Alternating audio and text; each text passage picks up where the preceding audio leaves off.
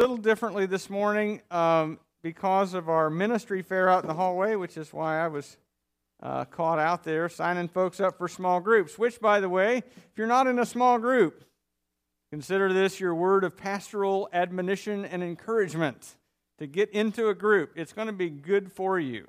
You will enjoy it. And failing that, you will build relationships with people who enjoy you and who will be there for you as part of the Christian community. You know, the thing is, as you come to church here on a Sunday morning, you know, it's a little bit tough to build relationships of much depth beyond, hey, how you doing? How's the coffee this morning? Did you get a donut?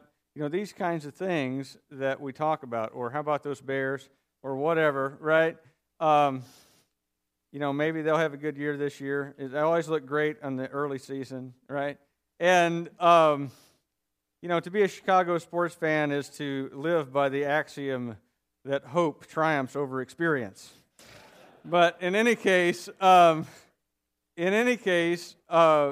we want you to be able to have deep relationships with one another, to really experience the fellowship of the people of the Son of God, of the body of Christ, with one another. And part of that process involves getting into a smaller group where you can share, where you can care for one another, where you can visit one another at the hospital as those needs come up, as other kinds of personal needs would come up from time to time, that you would minister to each other. That's part of the goal. And then in addition to that, there's a whole raft of stuff to do here at the church. We've been talking about spiritual gifts for the last several weeks. We'll wrap up that discussion next week. But you are given by the Spirit of God a spiritual gift, and you are entrusted with it to be used. Amen? It's not there as a decoration. It's not like those knickknacks you all have a shelf for at home if you're a lady. You know, it's not there to be displayed. It's to be used in service to the body of Christ and to one another. And so there's all kinds of ministries that have sign-up sheets out there. You've got youth ministry and children's ministry and women's ministry and men's fraternity and operations team and missions and Joy in the Morning Circle group and all kinds of stuff. I've probably left out 5 or 6 things. But in any case, by music ministry, yes. You can be involved in all kinds of stuff according to your gifts and desires. So, sign up for at least one thing and a small group. All right? So, we have come here this morning, I hope, with the desire to worship God in the beauty of His holiness. Amen? And He is not like anything else in all of creation, but He is the unique, tri-personal God. He is infinite in His perfections. He is limitless in His power, and He is rich in mercy. And you know, we have been studying through the book of 1 Corinthians now since January. I promise we will finish sometime before year end. We're in chapter 14 now, but we'll get through 16, I'm sure, by the end of September. But what we want to do today, the thing is that 1 Corinthians is a book that is written to Paul's problem child. They were enough of a problem, he wrote them 2 letters, because the first one didn't evidently correct everything that was going on. And since it's a book about correction and giving a lot of instruction, stop doing that.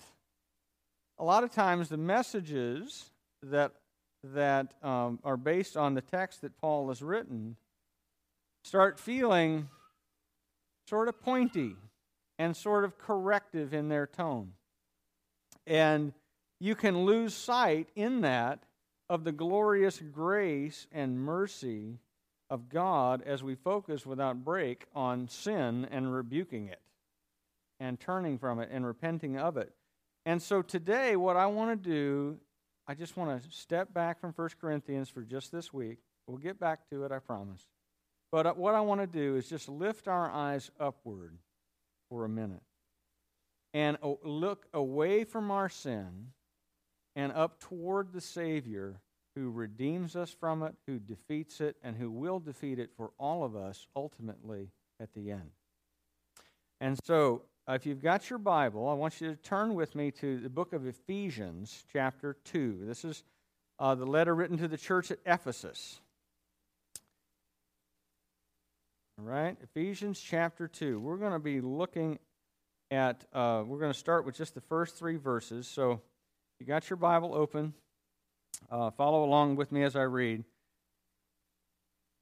And you were dead in the trespasses and sins in which you once walked, following the course of this world, following the prince of the power of the air, the spirit that is now at work in the sons of disobedience, among whom we all once lived in the passions of our flesh, carrying out the desires of the body and the mind, and were by nature children of wrath, like the rest of mankind.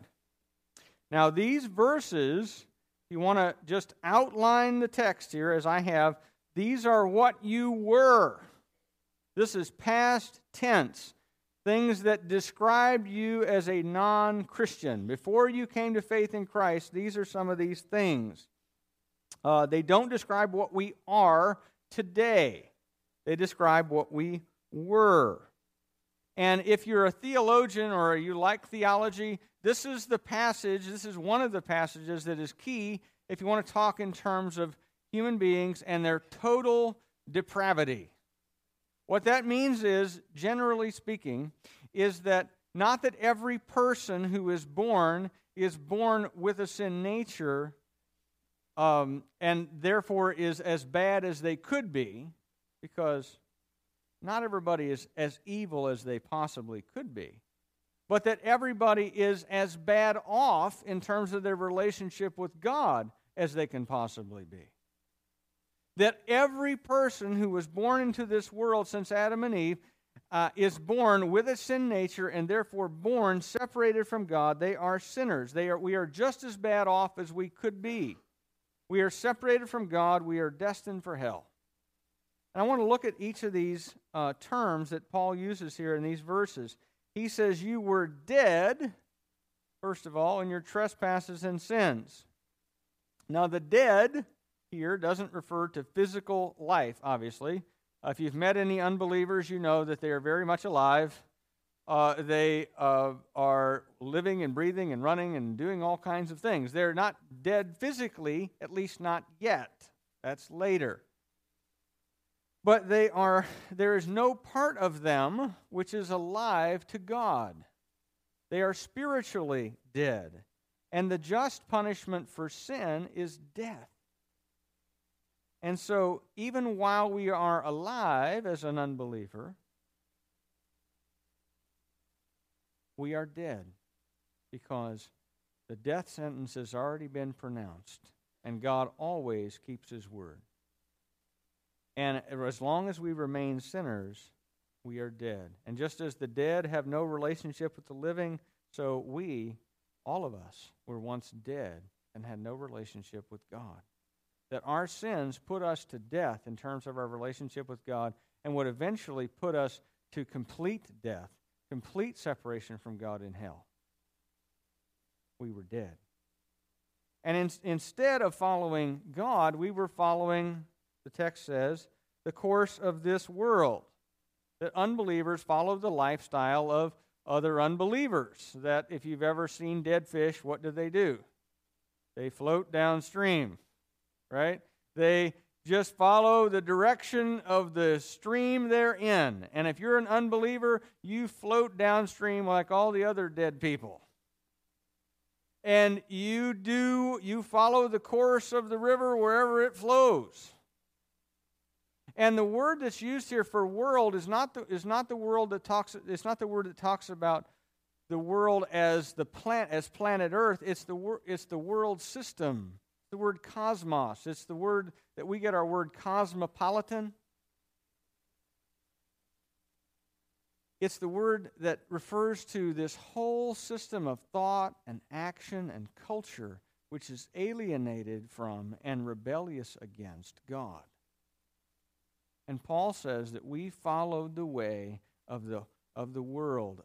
We moved along with the currents of our culture, of the people we're around, and we did what they do. And every merely human culture is in some way, to some degree, tainted by sin, and those who follow its course naturally go into sin just like everybody else. And in addition, when we were unbelievers, we were following the evil one. We are not just following the world, we're following the evil one. Here he's called the prince of the power of the air. And to join in rebellion against God by committing sin is to either consciously or unconsciously choose to join the evil one, the original rebel, in his rebellion against God.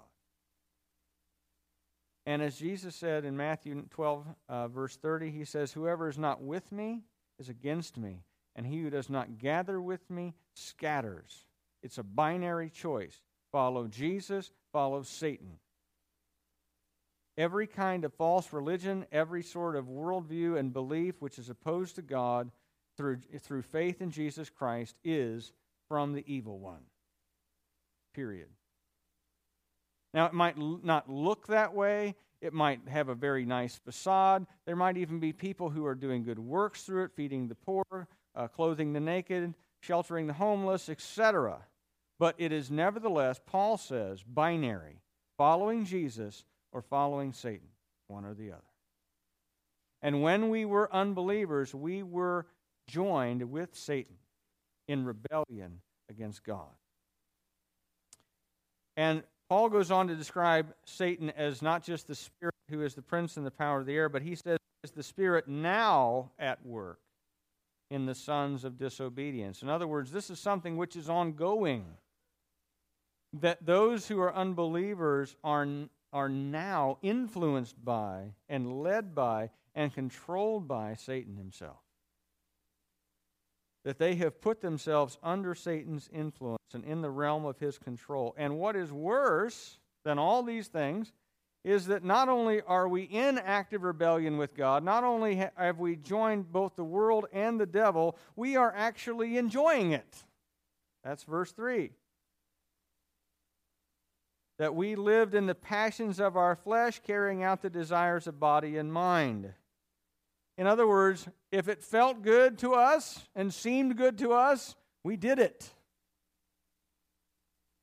And all of our thinking, all of our desires, all of our actions, they were all corrupted by sin.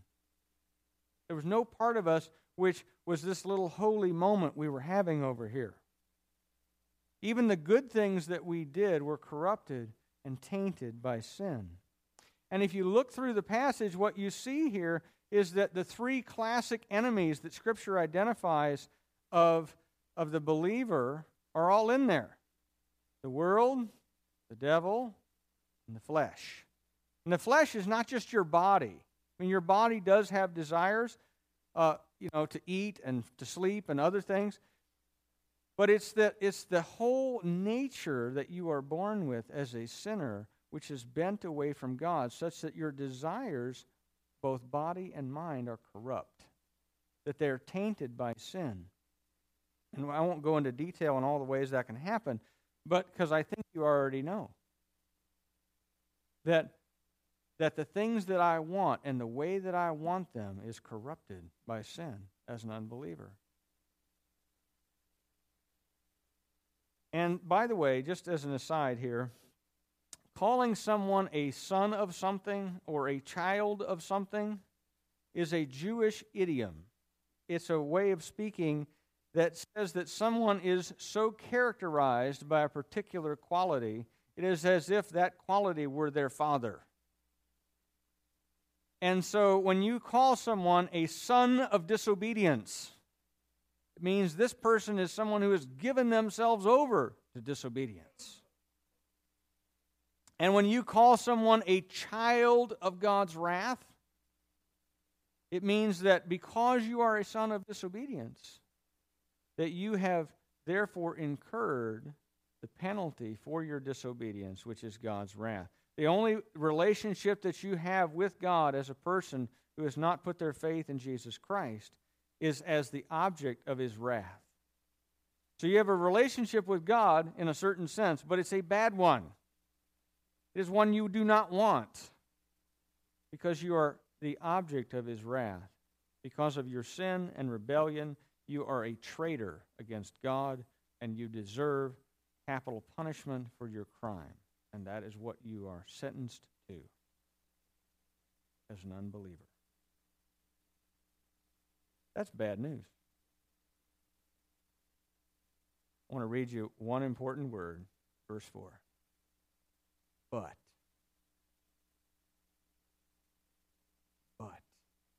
Verse 4, let's read the rest of it. But God, being rich in mercy, because of the great love with which he loved us, even when we were dead in our trespasses, made us alive together with Christ. By grace you have been saved, and raised us up with him, and seated us with him in the heavenly places in Christ Jesus. We're going to stop there. There's a lot more. This is good stuff. This is good news. If you ever want to know why the gospel is good news, read the first 3 verses and then get to verse 4 through 6 of this chapter. This is good news. This is great stuff here. These are the first 2 words in verse 4 are the best words in this whole chapter. You ought to put a little yellow highlighter on those.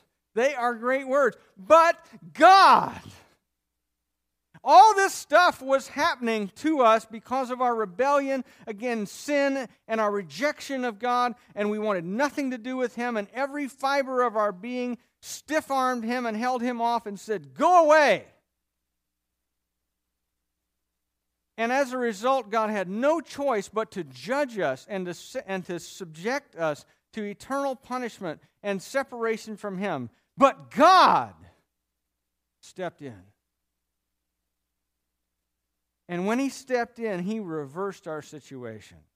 And there are 3 great verbs that are here in these verses. I want to show them to you. That first of all, God made us alive together with Christ. If you look at it with me, what were we? We were dead. But God made us alive. God is not just merciful, he is rich in mercy. He doesn't just love us, he has a great love for us, even when we were dead in our sin. In other words, even when we were his enemies, even when we hated him, he did not hate us. He loved us. And even in the midst of our rebellion against him, even when we were opposed to him, even when we wanted nothing to do with him, the same power which raised Jesus from the dead gave us new life in Christ. And the same power that confirmed Jesus' identity as the Son of God by raising him from the dead, raised us from the dead. That we were brought to life. All of a sudden, we who were spiritually dead are now spiritually alive. And it was not based, look at the text, it was not based on anything that we did. It was by grace. It was, in fact, in spite of everything that we did, that God loved us and he brought us to life. And we have received eternal life and we are saved right now. Look at this. By grace you have been saved. That's a perfect tense. Now, you grammarians out there, what that means is that this has already occurred at some point in the past. Sometimes people think of their salvation as something which they will get when they die. That, well, when I die, because I've put my trust in Christ, well, then I have salvation. Well, in a certain sense, that's true, that you are delivered from the presence of sin in your life, and you enter into the presence of God, and you behold the face of the Savior. That is ultimately what the goal is of our salvation. But we possess our salvation now. That we have it right now. We have been saved from the power of sin over us and from the penalty of sin, death and hell. and we will be delivered one day from the presence of sin when we behold the Savior. But we have our salvation right now. We have been brought to life from the dead. Now look at the next verse, the next verb here. Paul writes that we are raised up with Christ. Just as Jesus did not stay in the grave but rose, just as he defeated death for us, we will have also defeated death because we belong to him. One day, unless Jesus returns, one day all of us will die. The statistics are all in. 1 out of 1 dies unless Jesus returns. And then you're translated into a new body if you're still on the earth at that time. But otherwise, we will die, and then just as he rose, we will rise.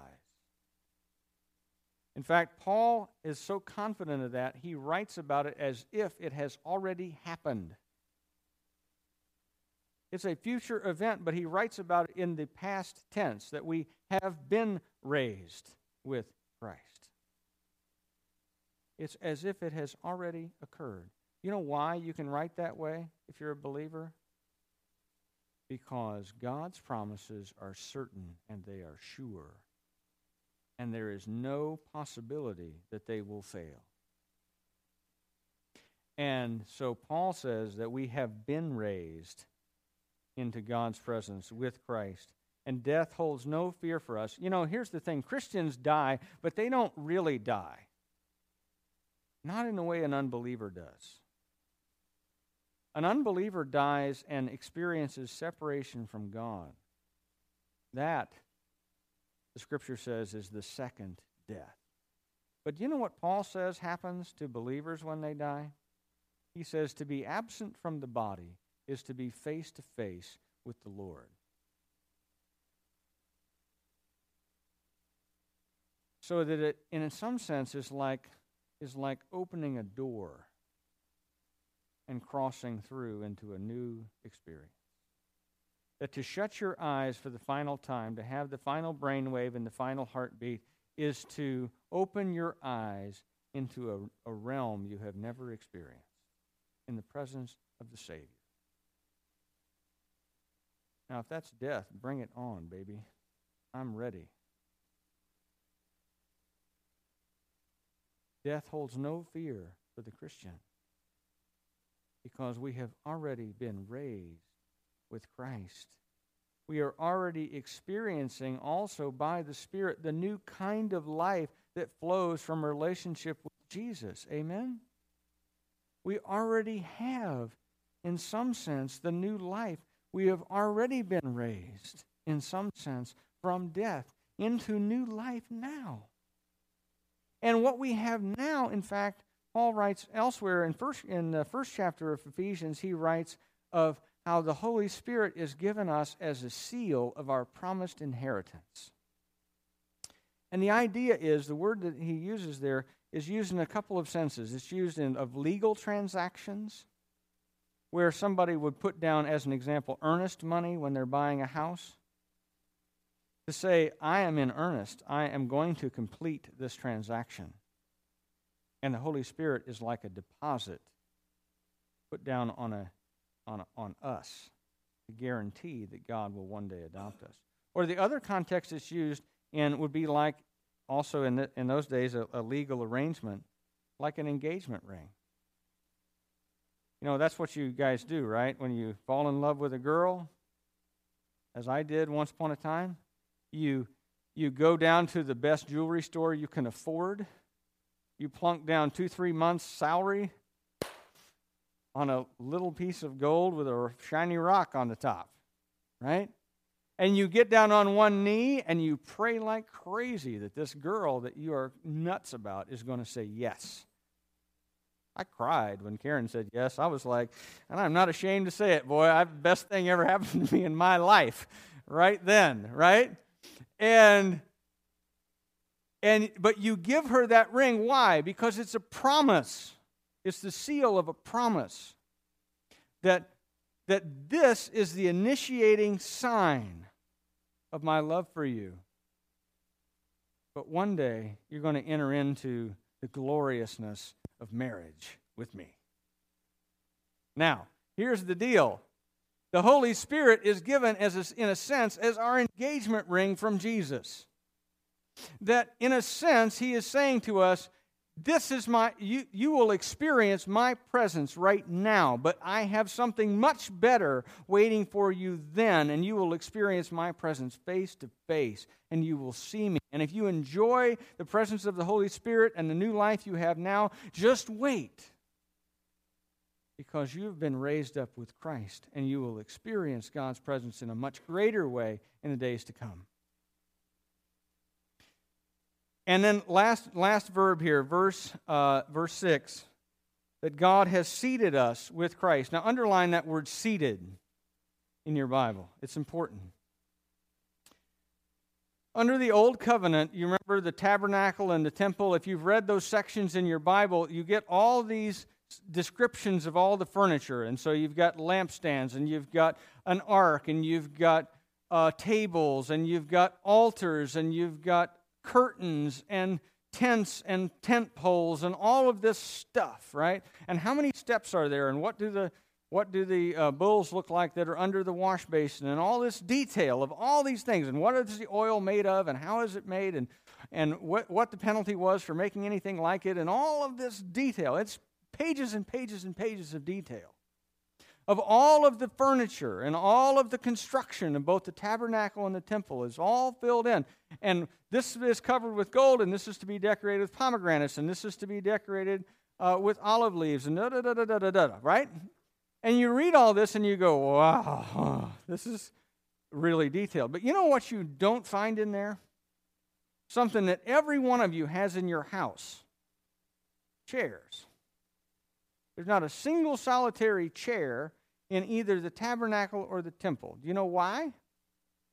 Because prior to Jesus, the sacrifices were continually offered and continually needed to be offered because they were anticipatory. They looked forward to the coming of Messiah who would put an end to sacrifice. And a priest's work was never done, and so he never sat. But the book of Hebrews tells us that when this priest had offered one sacrifice for all sin, for all people, for all time, he sat down at the right hand of God. Why? Because his work is done. He's the final priest who offered the perfect Lamb of God himself on the cross for you and me. And so he is seated. You know who else sits? Kings. Kings sit. And Jesus sits because he is not only priest, he is also king, and he rules from his Father's right hand over all of us. And guess where he says we are? That we reign with Christ. Because his sacrifice as priest and as lamb was perfect, and that enabled his work as priest to be done. And now he reigns as king, and we will reign with him. That is amazing stuff.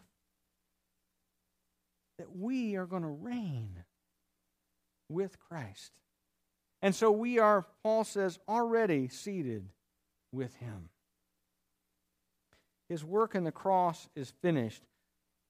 Our sin has been paid in full, and he sits now as king, reigning over the nations, and one day will establish his rule on the earth and then reestablish it in the new heavens and the new earth. And righteousness will dwell there, and we will reign with him. This is amazing stuff. If this doesn't just make the hair stand up on the back of your neck, you need to wake up, because this is exciting stuff. That God has done all of this for us. Now look at the last three verses at the reason why God did all these things. So that, verse 7, so that in the coming ages he might show the immeasurable riches of his grace in kindness toward us in Christ Jesus. For by grace you have been saved through faith, And this is not your own doing. It is the gift of God, not a result of works, so that no one may boast. For we are His workmanship, created in Christ Jesus for good works, which God prepared beforehand that we should walk in them. Why did God do this? Why did He do all these things? Saving and raising and bringing to new life and seating us with Christ. Why did He do all those things? So that all creation might see the vastness of God's grace. That no one looking at us from the standard of justice could ever say, God, you're not fair. That God, you're not just. That you're just, but you're not loving. You're not merciful. Because guess what? If He saved the likes of us, He is merciful beyond measure. If He saved even one of us who deserved to go to hell, then He is gracious far beyond any human being. But He saved not just one of us, not just a few of us, but billions of us. Literally billions of us. And the book of Revelation says that there will be people standing around the throne of the Savior from every tribe and language, tongue and people. Every nation, every language, every people group, every kind of folk, rich, poor, black, white, Asian, Hispanic, whatever. Every kind of people, every language group, every people group, every kind of person will stand around the throne of God. Why? Because we are trophies of His grace. That in spite of what we did and in spite of who we are, that God loved us and saved us. Was it based on our good deeds? No. In fact, as the prophet Isaiah says, all of our righteousness is as filthy rags. We have nothing to boast about in ourselves. In fact, we have everything of which to be ashamed. And yet, because God saved us, we do not need to hang our head when we come before Him. It is not our work that saves us. It is God's work that saves us. Remember? Look at verse 10. Look what it says. For we are His workmanship. In other words, was it we that did it? Was it that I finally gave enough money to church? That I finally walked enough old ladies across the street? Finally did enough good deeds? Finally prayed enough prayers? Finally read enough scripture? Finally got through the Bible in a year reading plan? Was it finally that I finally got rid of enough sin? No. In fact, it was in the midst of my evil and sin and rebellion and rejection of God that He saved me. And we are the result of His work, not the result of our own. In fact, if it was up to us, we would all die and go to hell. But because it's up to God, He saved us out of our sin and brought us to the Son. Basically, it works like this. What did I contribute to my salvation? I did all the sinning. Every bit of it. What did God contribute to my salvation? He did all the saving. All of it, start to finish. From the point at which I was deepest in my sin, God saved me at that point. He is saving me now, and He will save me in eternity. Because His promises are sure. And it is by grace that they come. Not by anything we earn, not by anything we merit, but because Christ loved us. And He sacrificed Himself for us. And as the text says here, it's not our own doing. In other words, what do you have to do with your salvation? I can tell you in a word, nothing. What did God have to do with it? Everything. So that no one can boast. In other words, nobody who goes to heaven will ever stand before God and say, "You're welcome." It was kind of a shabby place around here until I showed up. No. okay? You contribute nothing to your salvation, so that no one may boast of how great they are, but that all may boast of how great Jesus is, and how great our God is, that he loved us and sent the Son for us. And then after that, gave us the Spirit that we might live empowered to do the new life. And in fact, that's how verse 10 ends, that we were created anew in Christ Jesus to do good works. In other words, that is as a result of our salvation that our lives are changed, and therefore we want to do the things which cohere with the new life. That it is as the outcome of our salvation that our life is changed, and we begin to walk with Jesus by the Spirit and to live a transformed life and to do good works. But we don't do them in order to gain our salvation. It is already ours. In fact, as I've said, listen to me now. It has already happened. We already have it if we have put our trust in Christ. And as a result of that, as we're filled with the Spirit, that we are motivated and led to do what is good, that God might be praised by our life. So bottom line, God saved us that we might be on display before the whole world as trophies of his grace.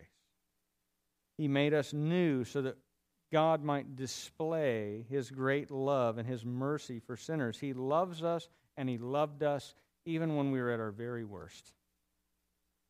So, take just a second here. Think about, just for a second, just quietly, the worst sin you have ever committed. Maybe it's a particularly nasty thought you have had towards someone else. Maybe it's money that you stole. Maybe it's a relationship that was flagrantly immoral. Whatever it is. Think about that, and then think about this. That Jesus hung on the cross, and his last words, do you remember what they were? It is finished. It's a legal financial term that means paid in full. Canceled out. And that you can write that over the top of every single one of every sin you have committed or will commit. Not that that's a license to sin. In fact, if we are transformed, we ought to want to live the new life. Amen? But it is to say that we never have to despair. We never have to wonder whether or not God still loves me. Does God still love me? Yes. How do I know? Because even when I was already at my worst, he loved me then and saved me then. And he still loves me now and loves you now and loves you now and you and you and you and you and you and you and you. Every one of us he loves. So, let me ask, are these things true of you? Are you absolutely confident where you would go today? Walk out on 29, get hit by a cement truck. Boom. Check out. Have a heart attack. Have a stroke while driving to KFC. Whatever. Where would you go?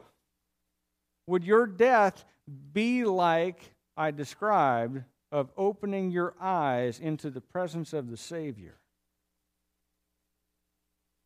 Or would you open your eyes into something very different? Into darkness and flame and the wrath of God. And if you don't know for sure, because the Scripture tells us we can know. In fact, the Scripture even writes about our salvation as in the past tense, as something we can already possess. If you don't know for sure where you would go, can I beg you, plead with you, exhort you, invite you to put your trust in Jesus Christ today. The Scripture says today, if you hear his voice, do not turn back. Put your trust in Jesus Christ right now. Believe that He is the Son of God who died on the cross to take the penalty for your sin, that He might take away the power of sin over your life, that He might take away the penalty of sin and death and hell for you. Believe that He died on the cross, not just for people, but for you. And then also believe that He was raised from the dead to give you new life. That if you had been the only person in all of human history who had ever needed saving, that the Savior would have come for you because He loves you. That is the testimony of the Scriptures. That is the gospel message. That is the only message which separates sheep from goat, heaven from hell, believer from unbeliever, son of disobedience from son of God, child of wrath from child of the King. You have a choice.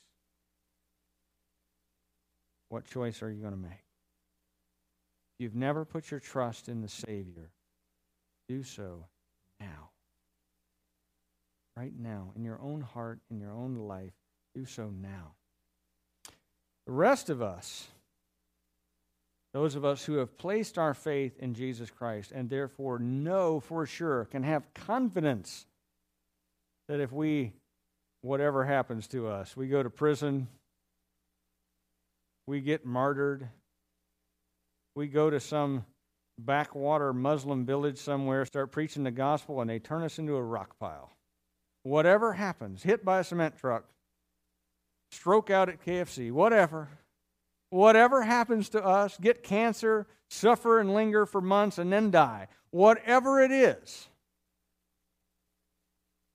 we can have confidence where we will go because we know the Savior.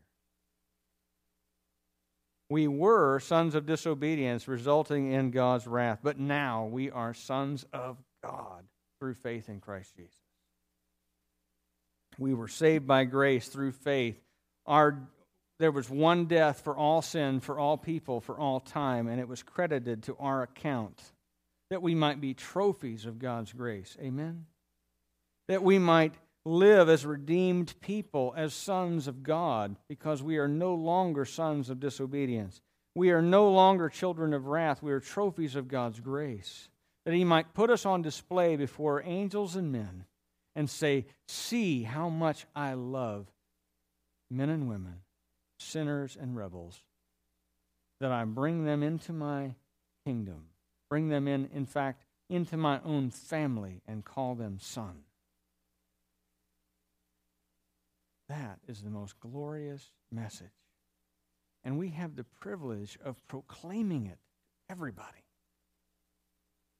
We have the right to say, come meet a man who told me everything I ever did and loved me and gave Himself for me and has already saved me such that I can put my complete confidence in the Savior. What we do ministry for, right? What we're about as a church. Proclaiming the excellencies of Him who called us out of darkness into His marvelous light and made us sons. That word son is so awesome because it is in the Bible, it is sons who have the inheritance. And we have an inheritance we have waiting for us. Life in the presence of God, adopted by God as His Son, so that Jesus is our brother and God is our Father, and the Spirit indwells us to empower us to live for Him. Fantastic. Let's pray. God, our Heavenly Father, as we contemplate so great salvation, we do not know what to do except fall on our faces before You in worship and in praise and in adoration, which will begin now and continue into eternity, because none of us deserve to be called Your sons. If we are sons of anything, we were sons of disobedience and children of wrath. But You in Your grace saw fit to send the Savior, Jesus Christ, to bring us out of obedience to and following Satan and the way of this world and the desires of our flesh, and into following Christ through the power of the Spirit who indwells. Father, we thank you for such great salvation. We proclaim your grace and your mercy, and we love you because you have first loved us. In Jesus' name, amen.